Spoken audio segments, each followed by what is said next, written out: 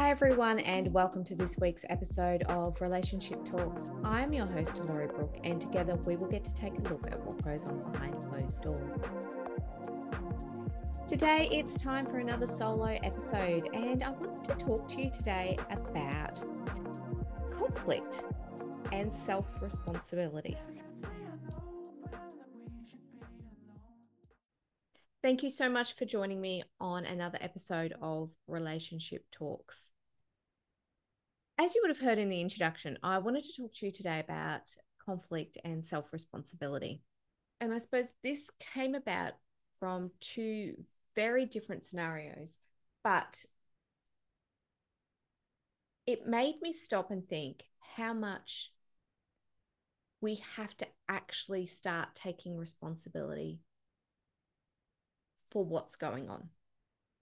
It is so easy in a relationship when there is conflict to place that blame and place that responsibility on what's happening with the other person. Like, if they didn't behave that way, then I wouldn't be upset.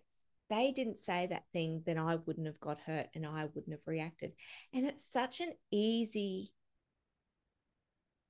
trap to fall into, and it's almost one that has been ingrained in us.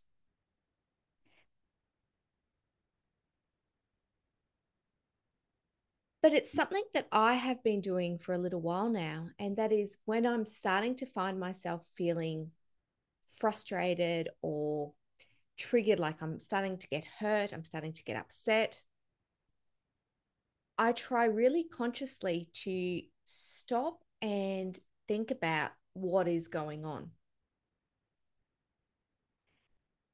And this morning, as I was taking my daughter to school, we were having a conversation about what's going to be happening for the day and what she was looking forward to. And the conversation went down the path of, she wasn't really looking forward to being around some particular friends because they were fighting, and it made things difficult and awkward for everyone else. But I said, you've got to take responsibility for how you're showing up in those interactions. So you've got to still be the friend for those people. You don't take sides. And it's a bit like in our relationships, we've still got to take responsibility for how we are showing up, for how we are reacting to situations. It does not mean that we are accepting or excusing or brushing aside behavior that is inappropriate, not acceptable, and goes against our boundaries. I'm not for 1 minute suggesting that we do that. But what I am suggesting is that we need to instead turn around and look at ourselves and go, right, what they did then hurt me. Why am I feeling hurt by that? What is it that that's bringing up for me? Is it bringing up past traumas? Is it bringing up some insecurities that you have? Is it bringing up some fears? And you need to be able to identify that so that you can take responsibility for how you then respond as opposed to reacting. So when you're in that conflict cycle and it can feel like there's one argument after another, just constantly, and you just don't feel like you can ever get off the hamster wheel. One of the best things that I've found in my relationships is to really take that time out, and not necessarily in the midst of an argument. If you can, that's great. But sometimes you're so much in the midst of it, you don't see that as an option. And that's okay. Don't beat yourself up about it. What you can do, though, is when you've got some time to yourself, the time that I know for me is often the time when I'm replaying those arguments over and over in my head and coming up with all those other different scenarios that you could have said. Why didn't I say that? Why did I say that? Why didn't I say this? Oh, that argument's much better. Why didn't I come up with that? That's the time when, instead of doing those exercises, use it as okay, what's going on for me? And there's three questions that I like to ask myself. The first question that I ask is, why is that triggering me? Why is that triggering me? What is going on that's causing a trigger in me to emotionally react, get upset, get frustrated, feel anxious, whatever it is? Why is that triggering me? The second question, what is that bringing up for me? What past experience, event, situation is that bringing up for me? And then the third thing that I ask myself is, how can I change that dynamic? So why, what, how? How can I change the situation so it doesn't happen again? Now, that last one is going to be different for everyone. It's one of those situations that for me, sometimes it's about letting things go. Sometimes it's about working through past issues so that I can let them go. Sometimes it's about forgiveness. Sometimes it's about just saying, hey, you know what? That situation, you let go of that a long time ago. Stop bringing it up. Sometimes it's about having a conversation and explaining what that brings up for you. So when you use that language, it makes me feel this way because of, and explain it. Because if you've got some significant trauma in your life, and your partner or a friend or a colleague is using language that triggers that and brings it up, you need to be able to identify it, because they might not have any idea that that's what they're doing. So it's about understanding the language and explaining it to them so that they can also change their language if that's not what their intent was. So there's a lot to, I suppose, there's a lot there in terms of actually owning how you are showing up in that conflict. The conflict itself is often, well, it's a difference of opinion, a difference of expectations. It's a difference in boundaries, maybe a difference in goals.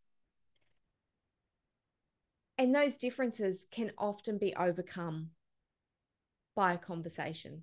But it's in identifying those differences and in trying to have that conversation that the conflict happens, because of all of those past issues and events that do trigger us. It could be names, it could be language, it could be tone, it could be body language. It could be the time in which conversations are taking place is bringing something up for you. So being mindful of all of that really goes a long way to making sure that when you have those conversations, they're meaningful, they're fruitful, and they're actually going to achieve an outcome. As it goes with that, though, in terms of the conflict and being mindful and taking self-responsibility for how you're showing up in all of that, I equally think it's important that you call out the other person and make sure that they understand the role that they are playing in all of this. What do I mean by that? So maybe you were the person who said something very innocently, and that has triggered an event inside of them, triggered an emotional reaction.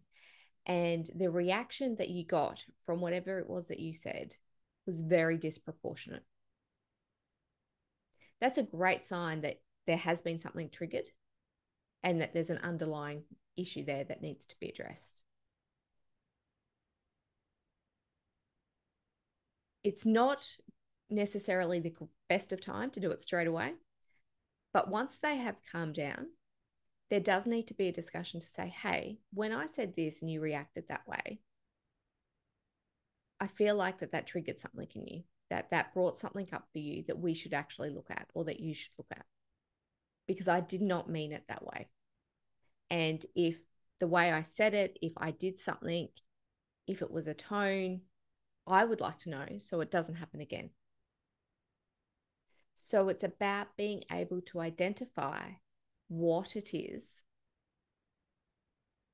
what that behavior was, and what it was that you were trying to achieve.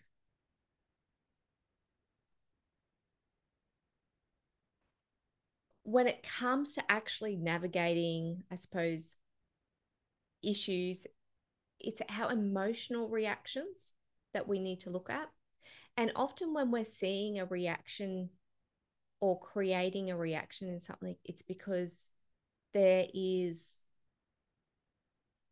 when it comes to the conflict cycle and having that constant, I suppose, roundabout of conflict going on at that particular point in time, it is really important to be able to step back and try and assess what's going on.